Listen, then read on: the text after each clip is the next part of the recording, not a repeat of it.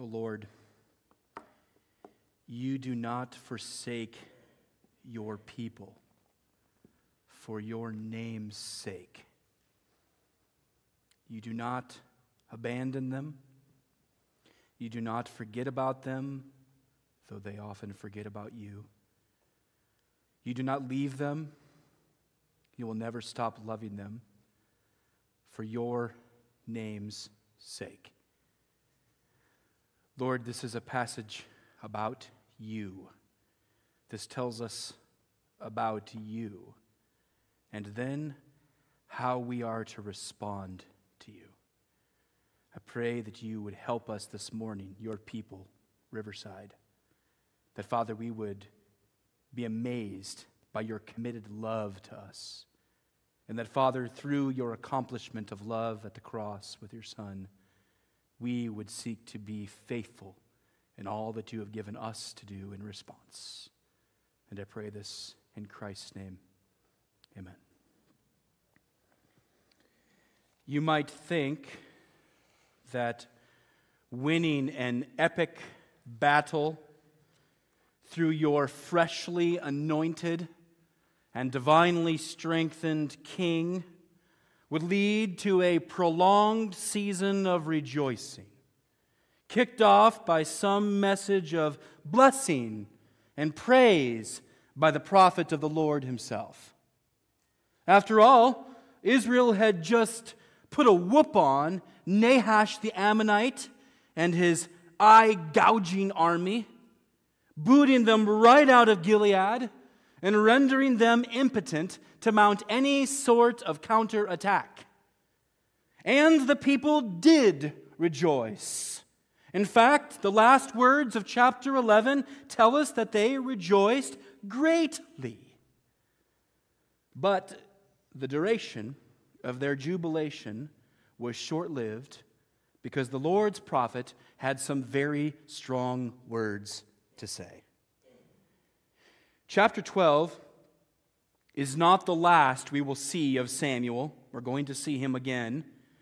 But this is his exit off of the main scene as the transition from the days of the judges to the days of the kings now comes to completion. This is a big chapter. It's a bridge chapter. The little boy who was given to Hannah after she so faithfully prayed and who was presented to Eli the priest that he might grow up before the Lord, becoming his servant throughout all of his life, was now an old man. And his prime days for effective ministry were essentially over. But before he faded away, he had one more powerful sermon to deliver to the people. A sermon that would crisply restate the covenant between the Lord and Israel, that would potentially rebuke them for breaking that covenant both in their hearts and through their actions, and which would urge them to follow the Lord anew in the faithful delight that God himself intended for them. And as we look at this sermon today here in chapter 12, I want us to approach it just a little bit differently than normal, as I want us to view it from three different angles. The angle of the Lord, the angle of the people, and the angle of the preacher. So from one vantage point this morning, I want us to see who the Lord is in this text. And from another, I want us to see who the people are in these verses. And then from yet another, I want us to see God's preacher, the man whom he had set apart to proclaim his holy will. So let's consider this first angle, that of the Lord. Now, I want us to see this from the Lord's angle first, because the Lord is central in this chapter, as well as in the whole book of 1 Samuel and in all of Israel's history in the Old Testament and in the New Testament and in all of life today. But he is central in this chapter.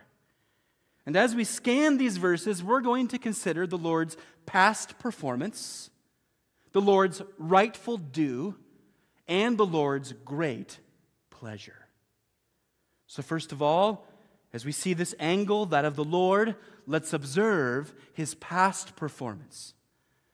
After receiving the people's witness that he had been a faithful judge over them throughout his ministry in verses 1 through 6, Samuel radically shifts gears in verse 7 and begins to preach with a prosecutorial zeal as he succinctly outlines the righteous deeds of the Lord along with his covenant faithfulness towards Israel while bringing to light the terrible waywardness of the people.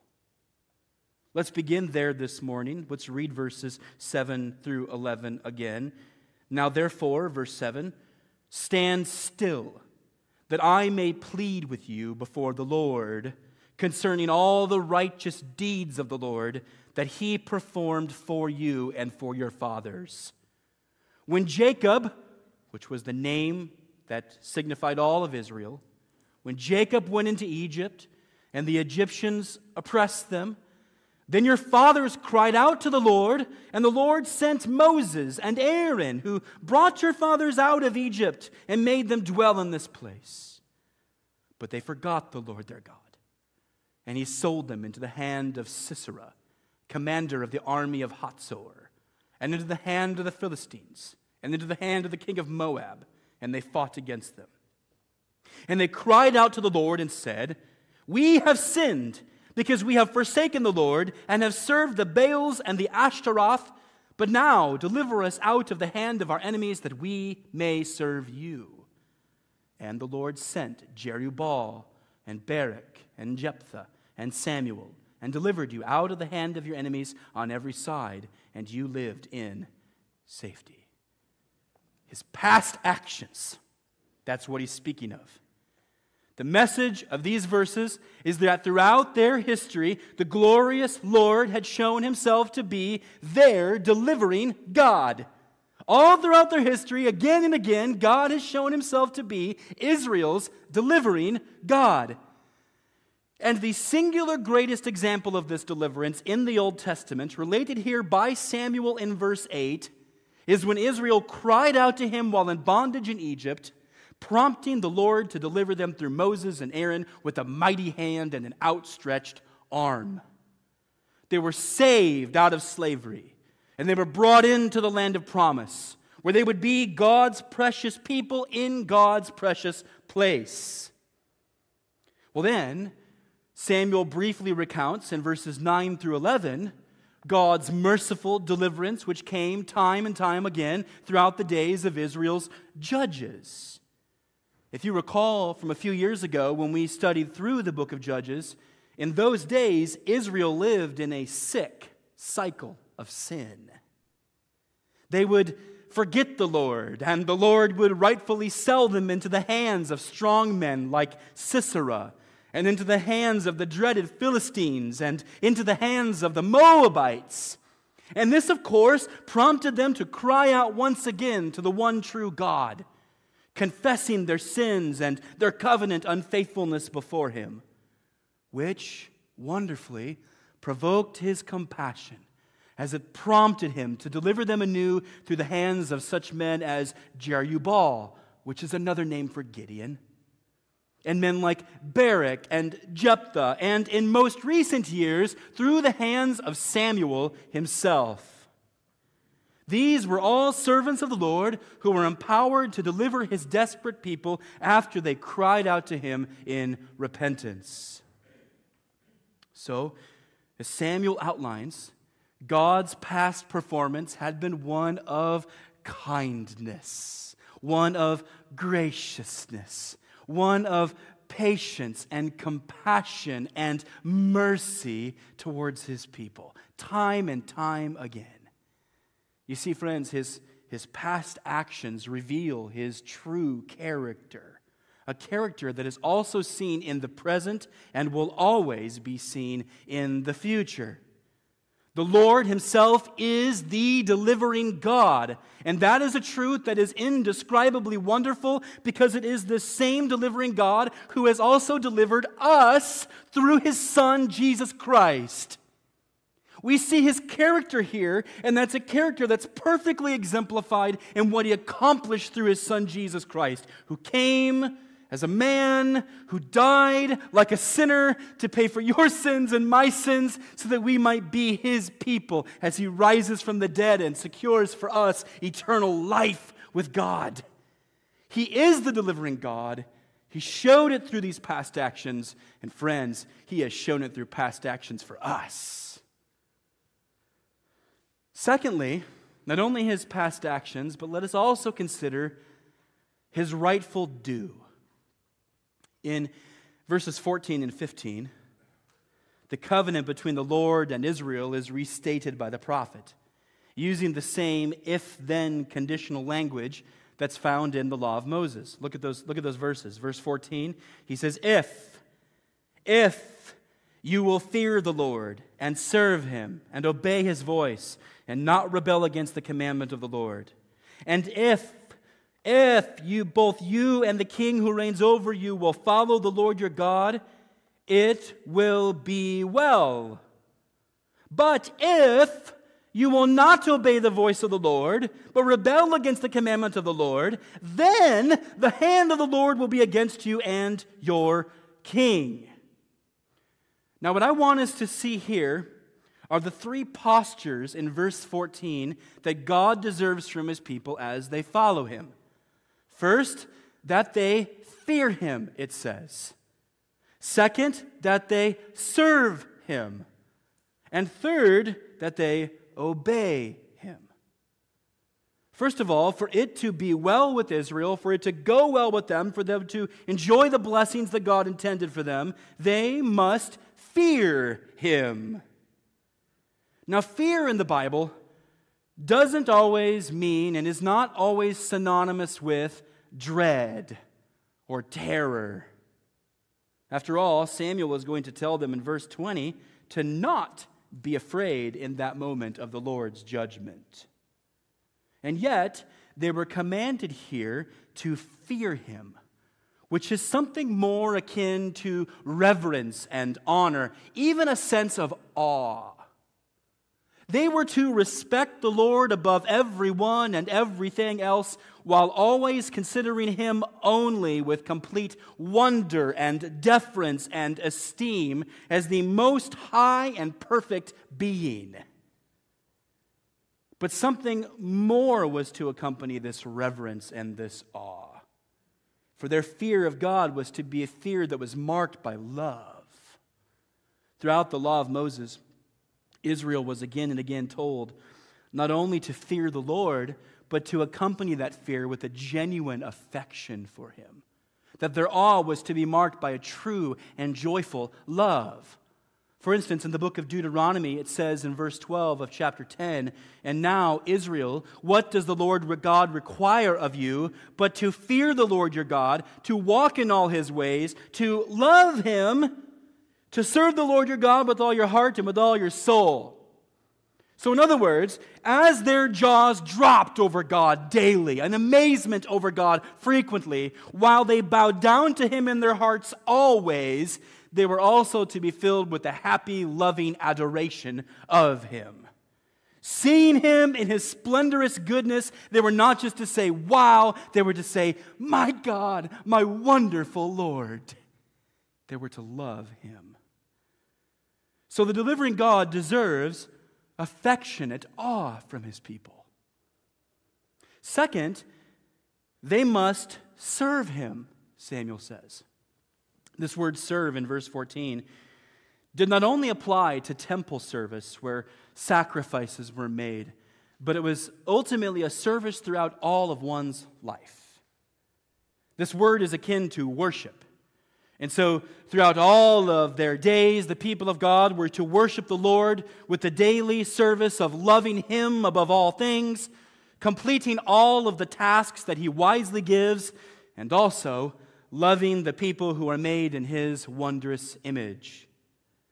It certainly applied to the offering of bulls and goats on the altar, but it also included things like prayer and cherishing his word, and the daily care for neighbors, both the lovable neighbors and the unlovable neighbors. What's more, they were to give this service to him alone. Baal, whatever you want to call him, was never to receive it. nor were they to turn their hearts toward any other idol or anyone else but the Lord. So the delivering God deserves exclusive worship, Samuel reiterates. And third, they must obey him. What he commanded, they were to honor, they were to submit to, they were to perform. The Lord's commandments are only good, my friends. He never gives one that's not good. All are good, and the people were to obey every last one of them, loving him for all of his wisdom and his instruction and his direction. Through every obedience, they were to have affection that says you are good and you are right, and commanding this. So, as Samuel restates here, the deserving God deserves full submission. He deserves affectionate awe, he deserves exclusive service, and he deserves full submission by his people. Now, all of this is summed up rather nicely in verse 24. Look there with me. He sums it all up and he says, "Only fear the Lord and serve him faithfully with all your heart, for consider what great things he has done for you." Do you see the basis there behind their fearing the Lord and serving him with all their heart? Because consider what great things he has done for you. His great acts of deliverance on their behalf were to be the foundation of their lives of faithful, fearful obedience. And it's just the same today. His great acts of deliverance were to be the foundation of their lives and the foundation of our lives of faithful, fearful obedience. And then third, as we continue to look at this first angle of the Lord from our text, let's recognize his great posture. Now, when we read this whole chapter a short while ago, did you catch the sweetness of those words found in verse 22? In verse 20, Samuel had told them not to be afraid, even though the people had sinned greatly against God. In verse 21, he told them not to turn aside from the Lord toward empty things of this world, like idols. And in verse 22, he grounds all of this with a solid foundation when he says, "For the Lord will not forsake his people for his great name's sake, because it has pleased the Lord to make you a people for himself." That is sweet gospel music. We know from Psalm 115, verse 3, and other places, that God does all that he pleases according to his perfect will. Psalm 115:3, our God is in the heavens. He does all that he pleases. God only does what he desires to do. But did you notice what pleased the Lord in verse 22? The Lord was pleased, Samuel tells us, to make a people for himself. Though he's the God who sees all things, past, present, and future, including all of the waywardness of his undeserving people like me, he still desired to make a promise to one man named Abraham, and to bless the people who came from that man, and to deliver those people from Egypt when they cried out to him in bondage, and even to compassionately deliver and restore them whenever they walked away and repented again.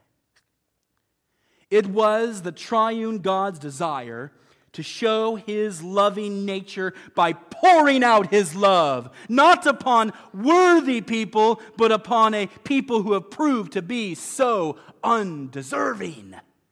He desired to do that, to pour out his love upon a people whom he knew were rebellious in their hearts. And because it was his great pleasure to make them his people, he committed himself to them in such a way that his commitment could never be broken, and they could always rely upon his faithfulness. Verse 22. For the Lord will not forsake his people. Here's the reason. For his great name's sake. He would never turn his back on his precious people because he had put the ultimate skin in the game. His own name, his own fame, his own grandeur, his own glory were now on the line. He had put his name on the line. If he forsook the people whom he had promised to never forsake, then all of the rest of the world could say, he is not faithful, he is not good. But God has so wrapped up his name into his fidelity with his people that he absolutely must not forsake them. And so that not only gives the Lord an opportunity to show his commitment, but it gives all of his people a foundation upon which to rest. I wrote in my Bible here, I wrote, a firm truth to remember when all seems hopeless. Oh, the sin that I keep falling into. He's going to turn his back. He's going to walk away, I would, and yet he doesn't, because his name is on the line for me and for his people. A pastor named Dale Davis put this really well, I think, when he compared God's commitment to his name to his own response over something done by his 10-year-old son. And if I try to paraphrase this, I'm just going to miss his wonderful writing, so I'm just going to read it.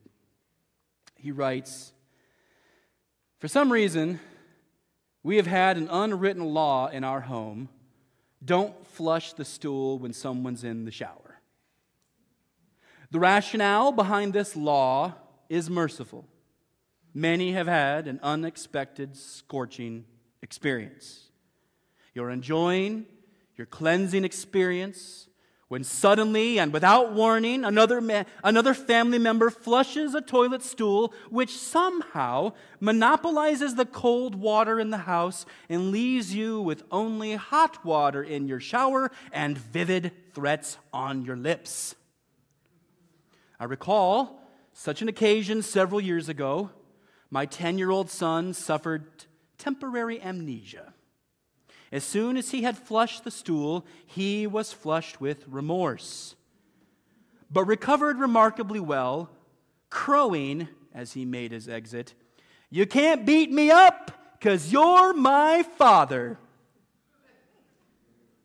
He meant, because of who you are committed to act in a certain way. That is, there were limits on what I would do to him. That is what Samuel is telling Israel in verse 22. Since the Lord has been pleased to make you his own people, he will not forsake you. He does not abandon the commitments he makes. End quote. Oh, my friends, God's name is on the line for his people. That is how far he has committed himself, and his commitment has most clearly been shown through the sacrifice of his son. The only way he could ultimately save the people whom he has so committed himself to with his own name, the only way he could actually save them was to have his son bleed and die for them. The only way that sinners who had rebelled could be saved is for a perfect sacrifice, his only son, to go and take their place on the cross, bearing their sins, dying in their stead as their substitute. It's the only way that his name could be upheld and his people could be saved, so that justice and love could kiss at the cross and all would be accomplished, that his people might be his forever. This is not a shaky foundation, friends, upon which we stand if we have the gospel in Christ. This is the most rock-solid foundation you could ever stand upon, because God's name is on the line, and he will not forsake his own name. In light of his saving commitment toward us, let us give him his rightful due. Let us adore him, first of all, with humble love. We must understand that amazement over God leads to affection for God, and this amazement over Him is a spiritual work that's accomplished primarily through His Word. God's Word is worked on by the Spirit in our hearts to make us amazed by who God is. That's His intention.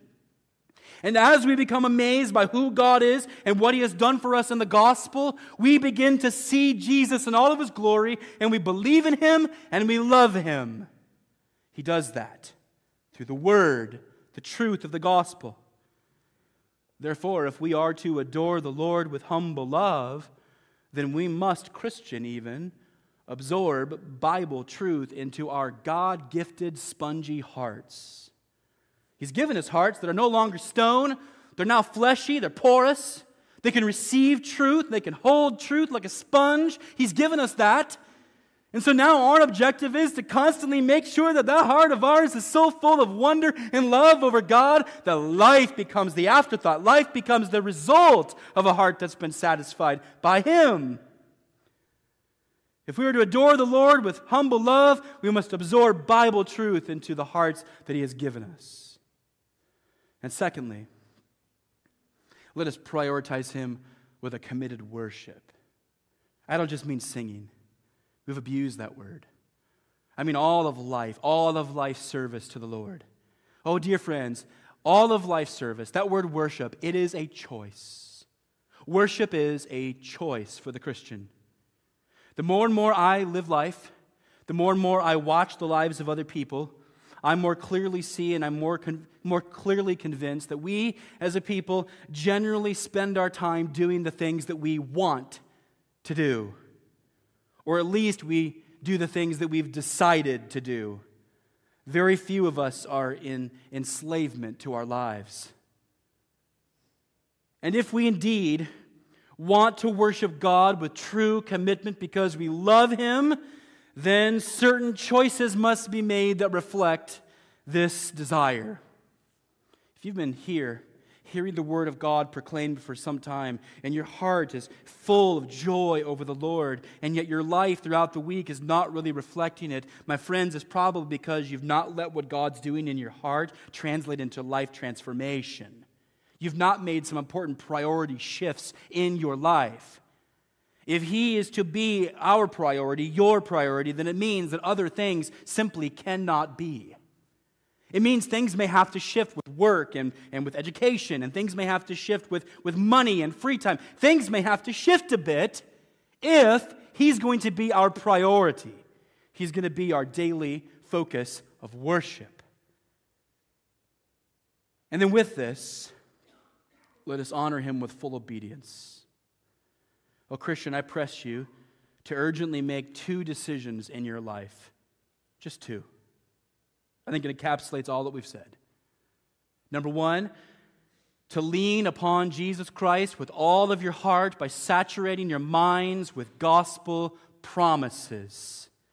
To just bask in Christ, to love Him, to fill yourself up with Him daily. Make that your first ambition, your first duty. And then second, that whatever God's Word commands you, as it's rightly taught and understood, that you will seek to fully obey it, no matter what the cost, as you live out the very brief days that you have on this earth. So that you will lean upon Christ with all your heart, filling your minds with gospel promises, and that number 2, you will commit to do whatever God commands you to do in His Word. That's my challenge. I think it's Samuel's. Secondly, this morning, the second angle, let's consider the angle of the people. As this passage presents the people of Israel, I think it shows us something about their hearts.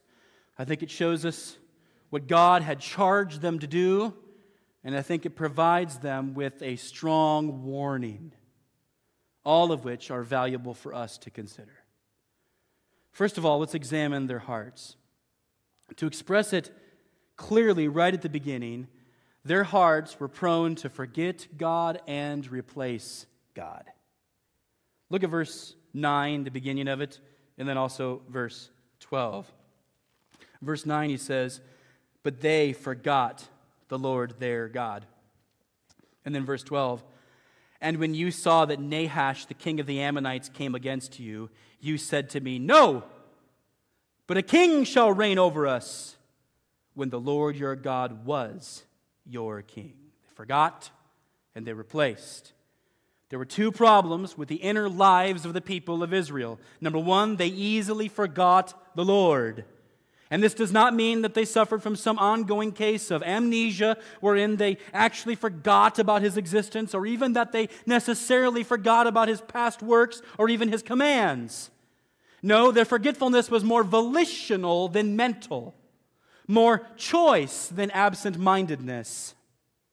They forgot God in the sense that they failed to love Him for His goodness, and they instead chose to set their minds on alternatives, to direct their hearts in other places.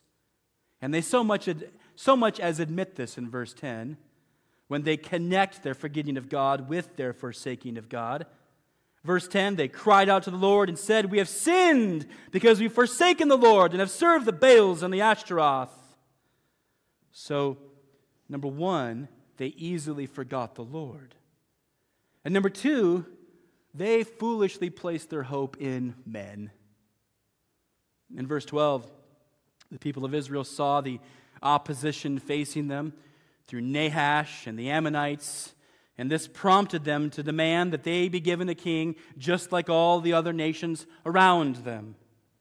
But the Lord was their God, the very Lord who had saved them out of Egypt and who had time and time again delivered them from opposition. And rather than placing their hope in their heavenly King, who is perfect in goodness, perfect in wisdom, perfect in strength, they placed their hope in the salvation of men, a very poor substitute indeed.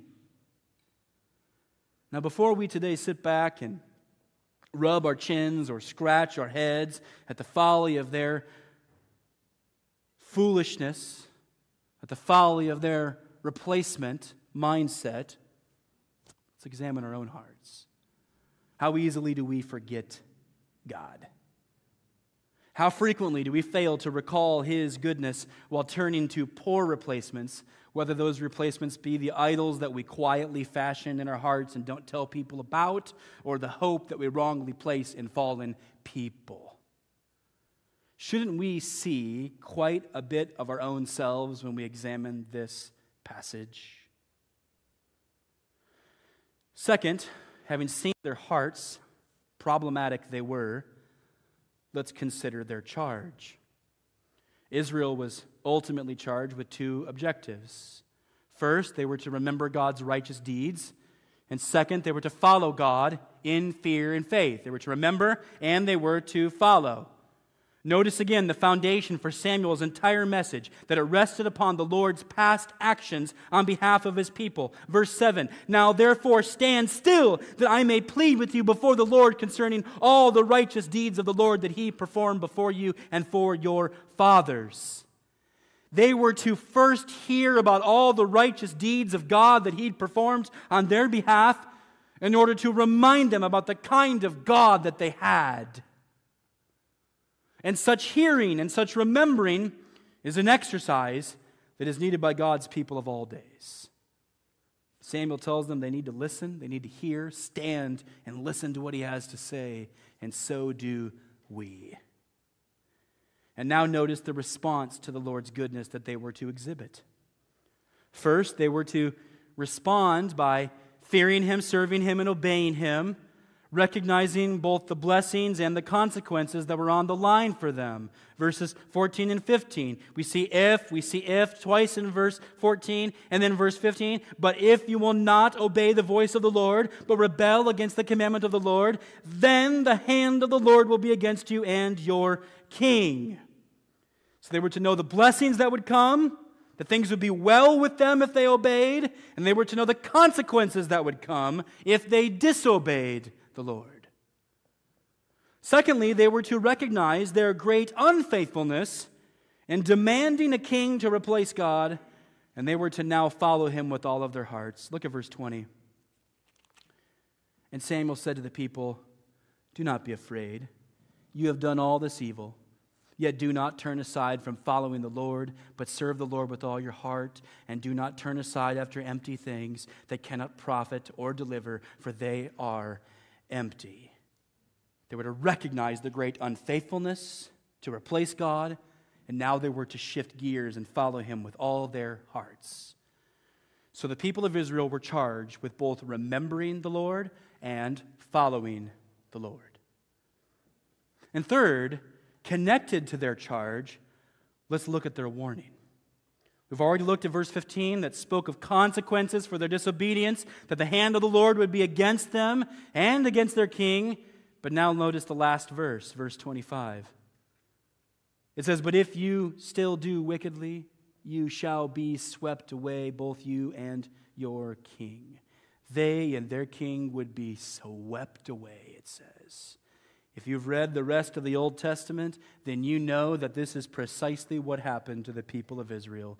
They and their kings, they walked away from God, and God swept them away, only bringing His people to fruition when King Jesus finally came and fulfilled the promises. But how do we connect to this when we see warnings like that? We also have God's demonstration of goodness to us in the gospel. We're to think about His goodness and remember His goodness. And we are also charged to respond to God with affectionate awe and exclusive worship and faithful submission. Those are the duties of Christians. But what about these warnings? On the one hand, we rest upon passages like Romans 8:1, don't we? "There is therefore now no condemnation for those who are in Christ Jesus." We rest on that, don't we?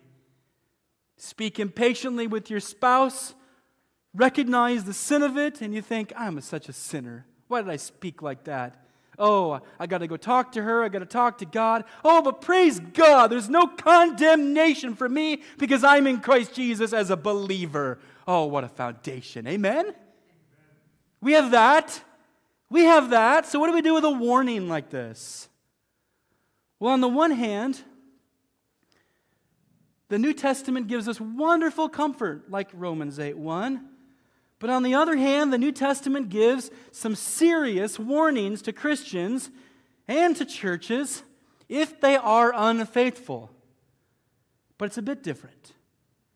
To Christians who struggle against sin, let me give just one statement. The writer of Hebrews says in chapter 12, verse 6, that the Lord disciplines the one He loves and chastises every son whom He receives. So when we see a warning passage like that tells us that there's danger if we're unfaithful, we should be fearful that there's consequences coming. But if we're Christians, quickly running to confess it and repent of it before the Lord, we should look to God not as one who's looking to judge us for disobeying, but as a Father who's going to discipline us and correct us. Now, that doesn't mean that the discipline and the correction is fun, but it does mean that the way God responds to our sin at times is to correct us with a fatherly discipline. So there is that. And then I should also say, especially to our entire congregation, the people at Riverside, that the church at Ephesus, who had lost their love for Christ, had been given this message by Jesus Christ Himself in Revelation chapter 2, verse 5. Jesus said this to the church at Ephesus. Yes, the same church that you have a book of in your Bible. He says, "Remember therefore from where you have fallen, repent and do the works you did at first. If not, I will come to you and remove your lampstand from its place unless you repent." In other words, Riverside, if we fail to be faithful to God, we should take that statement from Jesus Christ that He will remove the lampstand from its place and put that right on us. We are here exclusively to bring honor and glory to Jesus Christ by faithfully following Him according to His word. And if we stop doing that, then we should expect removal. So we too must take warning The Heavenly Father, who is so gracious, in His grace, He will not allow us to besmirch His name. In light of all of this, let verse 24 just sink in. Only fear the Lord and serve Him faithfully with all your heart, for consider what great things He has done. Consider what He's done and serve Him fearfully and faithfully. Finally, this morning, let's consider this third angle, that of the preacher. Samuel is the man preaching this sermon, and let's consider his place in this text. First of all, let's recognize his end goal. Look at verses 1 through 6, beginning of the chapter. Samuel said to all Israel, "Behold, I have obeyed your voice and all that you have said to me, and have made a king over you. And now, behold, the king walks before you, and I am old and gray. And behold, my sons are with you. I have walked before you from my youth until this day. Here I am. Testify against me before the Lord and before His anointed. Whose ox have I taken? Or whose donkey have I taken? Or whom have I defrauded? Whom have I oppressed? Or from whose hand have I taken a bribe to blind my eyes with it? Testify against me, and I will restore it to you." They said, "You have not defrauded us or oppressed us or taken anything from any man's hand."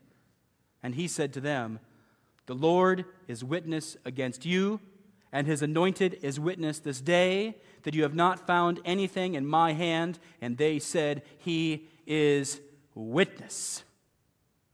Samuel's end goal for his life, for his ministry, was to be found faithful by both God and men. He wanted the people to witness that he had been an honorable judge before them. We see the words like ox and donkey, and we think that's strange. I've never taken anybody's ox either. But he's talking about being a righteous kind of a judge who doesn't abuse his power, abuse his privilege. Has he been the kind of humble man who was wisely leading God's people? That's what he's saying. And ultimately, not only did he want them to testify, but he wanted the Lord to find him faithful when his days of service were over.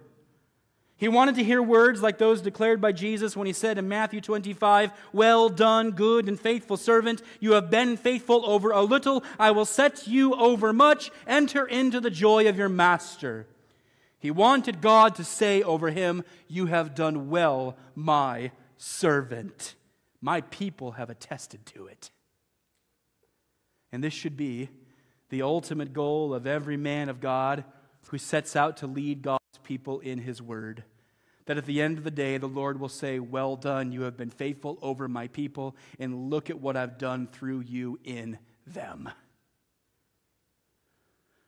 Secondly, let's consider his message. He preached in this chapter a God-centered, convictional sermon that challenged, charged, warned, and comforted. He directed Israel to God, their covenant with God, and the gracious nature of God to love them and save them and forgive them and restore them.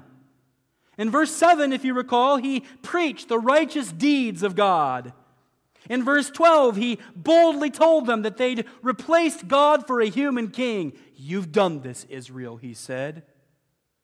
In verses 14 and 15, he reminded them of both the joys of obedience and the sorrows of disobedience. In verses 20 and 21, he both comforted and challenged them to not be afraid, but to avoid worthless things that are in opposition to God. In verse 22, he recalled God's covenant faithfulness, His commitment to never forsake us, and His great pleasure to save them as His people. And in verses 24 and 25, at the very end of his message, he charged them to be faithful from their hearts, warning them of a great fall if they turned away from the Lord. Wow, this was just one sermon. But oh, how faithful was the Lord's prophet. I mean, the checklist is accomplished. He hit it all. And this must be the message of every man of God who sets out to lead God's people in His Word, to preach the whole counsel, the hard stuff and the great stuff, the stuff that challenges people and the stuff that comforts and lifts up people. He's to hold the gospel high, a gospel that says, if you don't turn and repent and believe in Jesus, there is damnation. The same gospel that says, if you believe and turn to Jesus, there is salvation in Him forever. And He is to challenge God's people week in and week out, daily even, to walk the life of faith with Him. And then third, as we consider this preacher, let's be humbled by his duty. In verses 17 and 18, Samuel boldly called upon the Lord in prayer that the hearts of his people would be changed. Look there. Is it not wheat harvest today?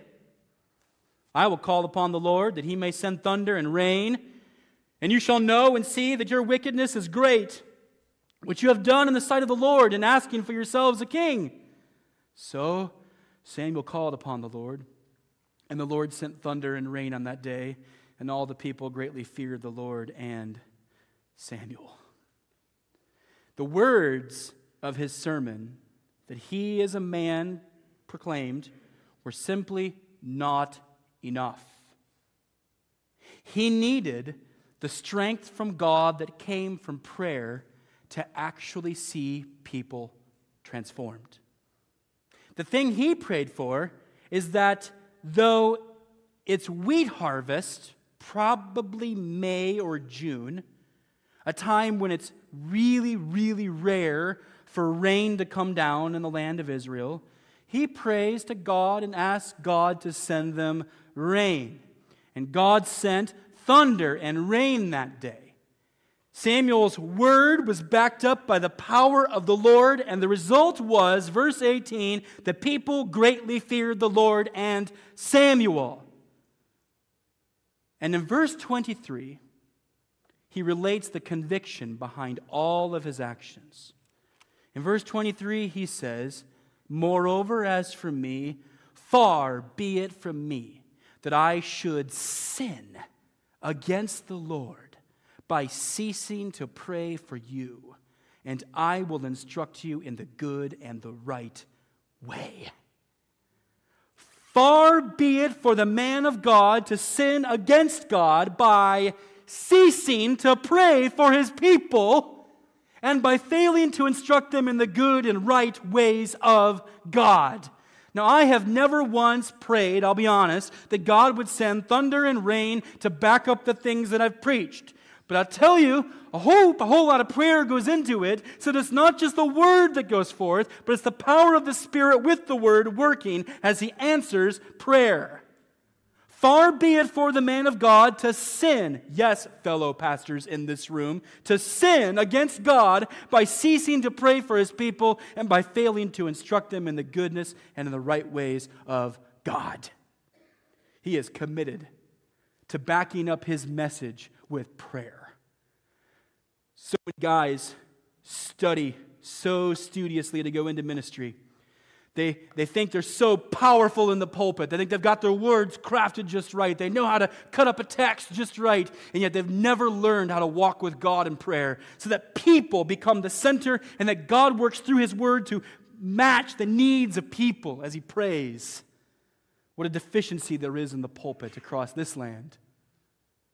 This is the duty of every man of God who sets out to lead God's people in His Word, to minister to God's people by preaching to God's people boldly while praying for God's people unceasingly. With regard to what we see here about this preacher Samuel, let me provide 3 exhortations. Number 1, Riverside Church family, hear what's just been said. And then heed this. Do not settle for anything less from such men. Do not settle for anything less from such men. Do not settle for anything less than for men who minister to God's people by preaching to God's people boldly, by praying for God's people unceasingly. Insist upon it and do whatever you can to make it possible for those men of God, the 4 pastors you've been given, other pastors who are being raised up. Do everything you can to make it easy for them to commit themselves to boldly preaching and prayerfully, unceasingly bringing their petitions for you before the Lord Himself. Do not settle for anything less from such men. To do so, you do at your own danger. And then with this, a counterpoint, do not expect anything more from such men. Don't look for the guy or the guys that have the flash.